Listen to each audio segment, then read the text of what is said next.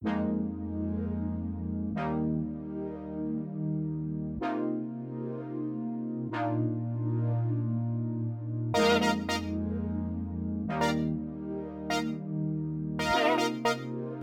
and welcome to Talking HE. I'm Santini Vasant. In this episode, I speak to Professors Sally Brown and Kay Samble about assessment and feedback. We discuss inner feedback and what that means for staff and students, peer feedback, compassionate assessment, and professional body requirements for assessment, and some advice for all higher education staff to be change makers. We hope you enjoy this episode.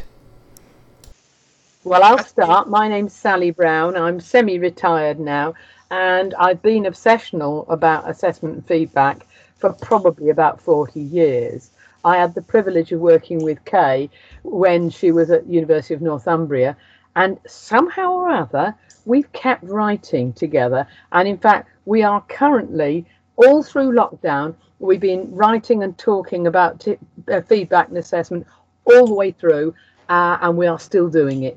Kay, who are you? So I'm Kay Samble. I've equally been passionate about assessment for learning particularly is my bag. And I had the privilege of working both with Sally and Liz McDowell at Northumbria University, and look back fondly to the days when we had a Centre for Excellence in Assessment for Learning at Northumbria, where we did some really pioneering work around assessment for learning and how to embed it in the curriculum. So I go back quite a long way with and very passionately about the whole assessment for learning debate, and I'm really looking forward to talking to people today about it. I'm currently, I've just left a post at Edinburgh Napier University, where as a professor of higher education pedagogy, and I'm absolutely loving getting back to the chalk face, which I'm doing at the moment at Sunderland University with a dear colleague of mine, Linda Graham, but also working as an independent consultant. Thank you both for those wonderful introductions. I'd like to start off by asking you, what do you think is the most important thing around assessment and feedback? Oh, can I make a start, Sally, and then you chip in? Yeah. Okie dokie. Well, I suppose I've already declared my hand in my introduction, but for me, one of the most important things we've got to consider about assessment and feedback are how they promote and support, I guess, the learning aspect of our student experience, rather than simply just measuring it and quality assuring it. Now, all those things are really important, but when people think about assessment particularly, they often jump straight to the assumption that it's purely about measuring what's gone on in the past or at a particular point. And whilst that's true up to a point, it also can play a massive part, and a really productive part, in the ways that students go about their learning. So for me, the most important thing is to think about our assessment and feedback designs, and I guess now it's more important than ever to think about our assessment and feedback designs so that they act as processes which support and enhance and promote students' will to learn, their dispositions and their kind of real life experiences of learning. And if I can pitch in behind that, the model that was developed at the University of Northumbria, and as you say, Kay, you were absolutely right to point to the pivotal role of our dear friend Liz McDowell, who's no longer with us. Very central to that assessment for learning model was the whole idea of the importance of feedback, and aren't we growing more and more interested in the way feedback can be shaping and changing learning. I'd go even so far as to say, if feedback doesn't change things, you might as well not bother with it. So I'm very keen on the concept of formative and summative assessment having separate but important roles. As Kay says, too often universities and indeed sometimes students focus just on the summative bit. The summative, which is about summing up, judging, often has lots of numbers associated with it, an end point. But I think I'd speak for Kay as well when I say that the formative assessment is what really interests us. That is, it forms, shapes, transforms students' orientation, behaviour, and even possibly themselves. It contains lots of words and it's usually continuous. And I wondered, Kay, whether you'd like to say a bit about where we're starting to go on inner feedback nowadays, because I think the work you and Linda are doing in childhood studies down at Sunderland is really interesting. The way you're getting students to learn to listen to their inner voices.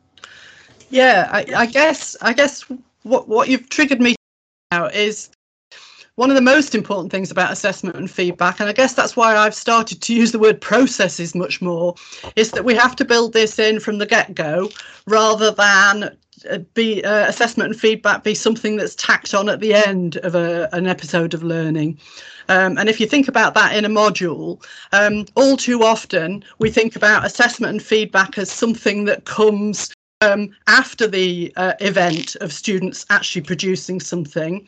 Now, you can absolutely flip that, and I think that now is the time to be really flipping that, so that, as Sally says, students are doing things and getting feedback on things throughout the course, rather than just episodes, which we call assessment, at the end of a module or at the end of a programme. And that's where the whole thing really comes alive. So you don't see this difference of teach, learn, teach, learn, teach, learn, assess. You actually entwine it completely together, more like a sort of, I'm doing all sorts of gestures which you can't see because I'm on a podcast, but you know, you need a spiral to be going on of stuff that students are doing and stuff that they're getting feedback on whilst they're actually going through the programme itself. Inner feedback, I think, is an absolutely fabulous sort of radical model for doing this, because what we've got to be mindful of is that unless students are actually creating the knowledge about how they're doing and what they've got to do next, any external feedback they get, they can't make sense of. So inner feedback is the new knowledge that students generate when they've done something or thought something, and then they've compared that with other reference points. So other stuff that people have done, that might be other students have done. It might be the way that their lecturers talk or think about something, or it might even be how a textbook sees something. And that model is so easy to start building in, because once you see that, you see it everywhere, and you see opportunities to exploit that inner feedback in every turn. And that's what's really excited me about this new, for me, teaching online is quite a new experience. And so we've had to rethink the feedback process in the module teaching, and it has really brought home to me how important it is to get students doing things actively and then comparing that explicitly with other people's analogous outputs or thoughts. Does that capture it? Yeah, I think so. And I was just going to say, to build on that, we're very taken with Roy Sadler's definition some years ago, that students need to be good at judging the quality of their work that approximately matches their lecturer's view of the concept of quality while they're actually doing it. And you and I and Linda don't want feedback to be just something students consume passively. Absolutely. And actually it's too onerous to think to put too much emphasis on the quality of the input message, i.e. what the comments are that tutors write, is a real problem, especially nowadays, because we're all so busy. So we have to find other ways of enabling students to see how they're going while they're actually doing it. So one needs to intervene in the process, but we have to find ways which are about intervening in ways which are reasonable for staff to do as well. And we know now, we're beginning to see a lot of work coming out which suggests that we've got to stop fixating on the quality of the input message, and we've got to start thinking much more carefully and proactively about the stuff that students are doing with the resources that we offer them. Now, Innovate Feedback absolutely does that, because we make available the reference points and the resources against which they compare their mini productions or thoughts. But the important thing is that when they engage in that kind of activity, they start to see how else things can be done. They don't just see how they evaluate what the strengths and weaknesses of their own work is. They also see how else people think about these things or do these things. And that's what gets you the next steps, because if you're only evaluating what you've done at the moment, that doesn't open up your reservoir of practices for what else you might do to see your next steps. So fairly self-evidently, I think that has to come quite early on in a module and keep coming throughout the module for a student to be in a position to see what else they can do. Could you say a little bit more about the language that academics need to think about in order to enact that change in behaviour from students, so that they're not as strategic as they are at the moment? So, to my view, this is about talking much more about learning, an assessment for learning, rather than assessment for marks and grades. So when Sally said it's the richness of the words and the ways in which people are framing and talking about the process of learning, that to me is one of the keys, that we're talking with our students about learning, rather than talking and focusing them and fixating them on getting the grades. Now, they will get the grades if if it's an authentic task, the grades come with that. But to overemphasize the assessment, in my mind, it becomes a problem, because it focuses on a very short-term goal, just the grades. Now, what we actually want are students who can think beyond the short-term goal. We need assessment which helps students become self-regulating and whatnot in the longer term. We're doing this for a reason in higher education. We're doing it because we're preparing future citizens, or we're preparing future researchers or future professionals. It's looking at the long term and helping students to see how what we're doing in the short term will help position them for the long term, that I think we ought to be talking a lot more about. And I would only briefly add to that, that one of the terms Kay and I are using at the moment is compassionate assessment. That is to say, we're thinking about the ways in which assessment can put the well-being of the students at the heart. That's not being soft, that's not being soppy, but just remembering that there is a real person at the end of the assessment, the feedback and the grades, and also being compassionate to staff, because the workload for staff can be absolutely horrendous. So our design of assessment needs to make sure that we're thinking about the poor souls who are going to be doing all the marking, grading, feedback. That's a really very good point, especially linked to the kind of ongoing agenda around well-being of staff and students in higher education at the moment. I wanted to just develop this a little bit further by looking at the way in which you think how we can get staff to think about assessment if their professional bodies or regulatory bodies are very strict about certain rules. So what would you say to staff who say, well, actually, my professional body wants such and such exam and assessment structure? Well, I'll leap in to start that, and Kay may or may not wish to join in after me. First of all, we have to remember who the professional bodies are. And if we talk about engineering or nursing or medicine or any of the big professional bodies, they are constituted of experts in the area, including people who are teachers and assessors. And my answer to your question, Santanu, is play the long game. And that is, if you want to change the professional bodies, you have to infiltrate them. You have to be part of them. You have to get your voice in there. That is a long game. But in addition to that, I've been asking around quite a lot, among staff working with professional bodies through the COVID issue. As you know, Kay and I have been championing different approaches post-COVID. And I'm being told that some of the professional bodies you'd expect to be very set in their ways are actually much more open than we might have expected. And I think sometimes, surprisingly, some of the professional bodies are saying, well, yes, we want to make sure our assessment is secure and reliable, and we can't necessarily rely on exams that are invigilated on campus, because we can't do that. So let's look, I mean, to other ways of doing it.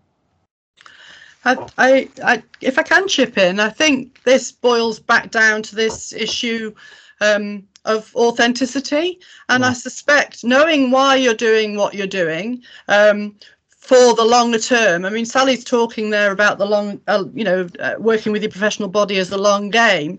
But again, the professional body will surely be interested in the professionalism of the professionals for whom they're responsible. So they've got the longer term view, one would hope. And if not, it's an opportunity to talk with them about the ways in which we are preparing our future professionals for worlds which we probably can't anticipate at the moment. I mean, one thing that has taken us all up short is how swiftly the world can change nowadays.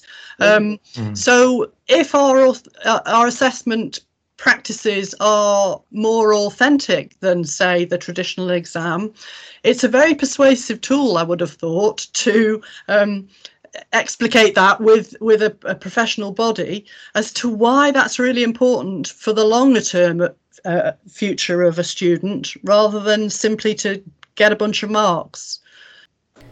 What would be your advice to staff who want to get their colleagues to specifically change the way in which they do assessment and feedback?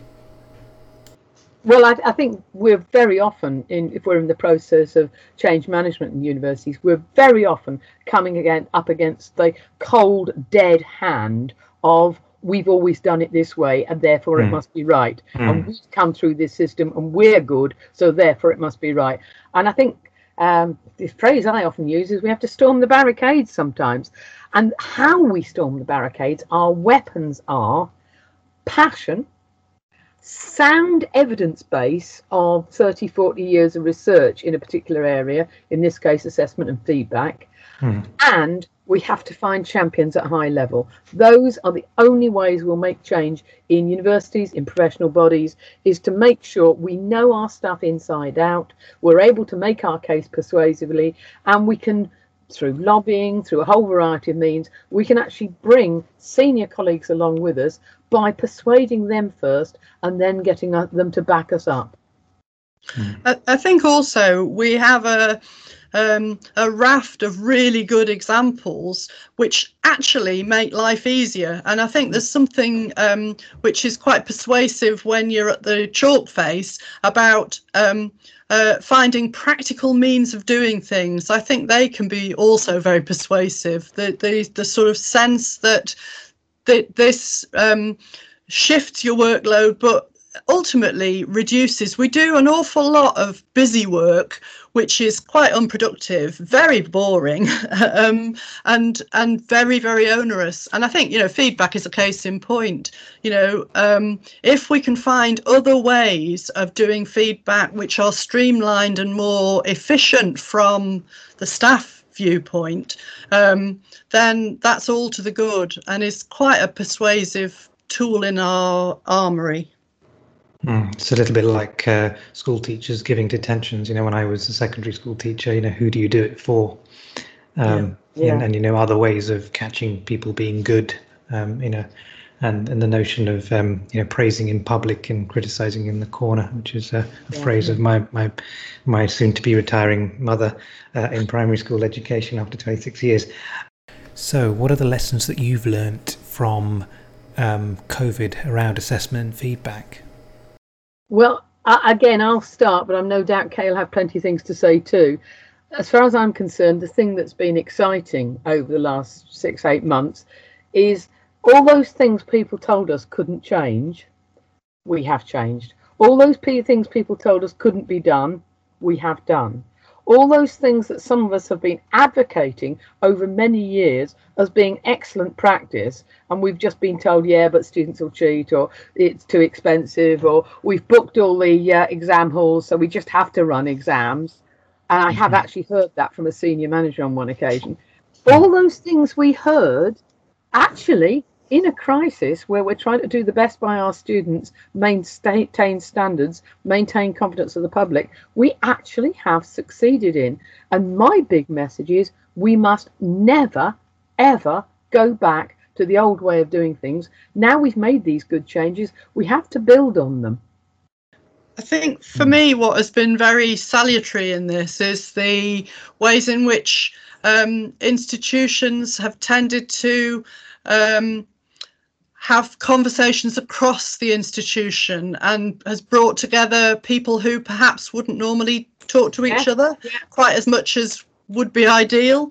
So it's the sort of cross-boundary nature of some of the conversations which happened around the online switch that actually put different stakeholders together in the same room, perhaps, you know, with a sort of common purpose to cope with a very rapid change, which has kind of raised awareness, hopefully, around what everybody can bring to the party, and that we are better together working on some of these semi-wicked issues, rather than trying to just beaver away in an isolated manner on our own, or park it at somebody else's door. So I think it's the joined up nature of the ways in which we can start to think about assessment and feedback from through a range of lenses. So, for instance, learning technologists or educational developers have started having more conversations with, say, quality enhancement, quality management processes in a really healthy manner. And I would hope that will have benefits down the line. And piggybacking on that, Kay, I think it's very clear that people who might have been regarded by senior managers as well, nice to have, but not essential, like learning technologists, like educational developers, like people like us three, suddenly they've become very aware that we have a crucial role to keep the university going, particularly in a crisis, but actually all the time. And for once, they're really being forced to listen to us and actually make changes as a result. And I think that's something to celebrate. No, I agree with you totally. Obviously, I would say that, and we would say that. We want this podcast to be listened to, not just obviously by higher education professionals, but others as well, to have an understanding of the sector and the work that it does and the impact that it has. Because sometimes it's, at least in my relatively short working life, it's not as understood by other sectors, and friends and family and others who do sometimes question, what is it that you do as a role. So that's really interesting to hear that. I've worked across schools, all levels, further education, prisons, borstalls, the home tuition service, universities indeed, further education. And what I will say is that what's been a huge learning point for me, and I bet you found it too, Santanu, is coming from, particularly going directly from FE into HE, how much transferable there is, and how many of the things that suddenly seem like a brilliant idea in higher education, and you and I might go, well, they've been doing that for years in FE and in schools. No, I agree with you totally. Obviously, I would say that, and we would say that. We want this podcast to be listened to, not just obviously by higher education professionals, but others as well, to have an understanding of the sector and the work that it does and the impact that it has. Because sometimes it's, at least in my relatively short working life, it's not as understood by other sectors, and friends and family and others who do sometimes question, what is it that you do as a role. So that's really interesting to hear that. I've worked across schools, all levels, further education, prisons, borstalls, the home tuition service, universities indeed, further education. And what I will say is that what's been a huge learning point for me, and I bet you found it too, Santanu, is coming from, particularly going directly from FE into HE, how much transferable there is, and how many of the things that suddenly seem like a brilliant idea in higher education, and you and I might go, well, they'd be doing that for years in FE and in schools. But I absolutely am with you, Santanu, on the similarities. The similarities are how people learn, actually. One of the key differences in one sense is that we may not feel it, but in higher education we set the assessment. So we tend to have the wherewithal to design the assessment approach, which isn't necessarily true in the public exam situations, for instance. That is in some ways a lot more liberating, because we can make choices which are about our specific subject area and so on. And then how we get students to those points, I think, are all about the processes of learning that are similar across all sectors. They're about what students or learners do as much as they're about what teachers do to them. They should, teachers are there for them, not to deliver stuff to them. And that's where I see that the sectors do coincide. So I think there's a lot of traffic, and of course in assessment and feedback, some of our gurus are indeed from the compulsory schooling sector. So Black and Williams' work, which is much cited in higher education, is absolutely built around practices in compulsory schooling classrooms. So we do already have quite a synergy. But I think there are some significant differences too, which actually make us well positioned to make some more sensible choices than we hitherto have in higher education. Kay, when we're looking at your thinking on inner feedback, and indeed any thinking on feedback, where would we go to read about it? Well, I suppose I would say this, but I think we had 2 chapters in the book I wrote with Liz McDowell and Catherine Montgomery on feedback, some of which have been superseded, but some of which is still, I think, really pertinent. The 2 chapters were formal feedback and informal feedback in the book called Assessment for Learning in Higher Education. And I think there has been such an emphasis on formal feedback that we've tended to lose the plot a bit and eclipse informal feedback, or what Diana Laurillard would call intrinsic feedback. That is feedback that students get as they go along through actually doing stuff rather than being told stuff. So I think that's actually quite a nice starting point with lots of worked examples. But the most recent article that is just literally just hot off the press is by David Nichol on exploring the notion and the power, or exploiting the power, of internal feedback, which is in assessment and evaluation in higher education. Thank you to Professors Sally Brown and Kay Samble for their time. Next time on Talking HE, I speak to Kulveer Baha about the digital divide, a preview coming up. My name is Kulveer Baha. I'm a digital development editor at the Open University in the Future Learn My Credentials team. How can we help with the digital divide in the UK? I think for the learners from the OU, there's been a lot of work going on around student voice. So it's all about hearing what the learners are telling the OU in terms of what they need, giving them the opportunity to co-create some of the content, to test some of the learning materials that they're actually learning, and give us ongoing feedback. And that can sometimes mean doing a lot of surveys with the learners. and ask them to tell us what they think. One of the bigger issues is that a lot of the learners, quite a high proportion compared to other HEI or higher educational institutions in the UK, have disclosed that they've got disability. So we at the OU, they have to take that into consideration and make sure that not only do they get a good positive experience on the online side of learning, they get opportunity for printed materials as well. And that's been quite a big project at the Open University. All that and more in the next episode of Talking HE. Until then, thanks for listening. I've been Santanu Vasant, and this has been Talking HE.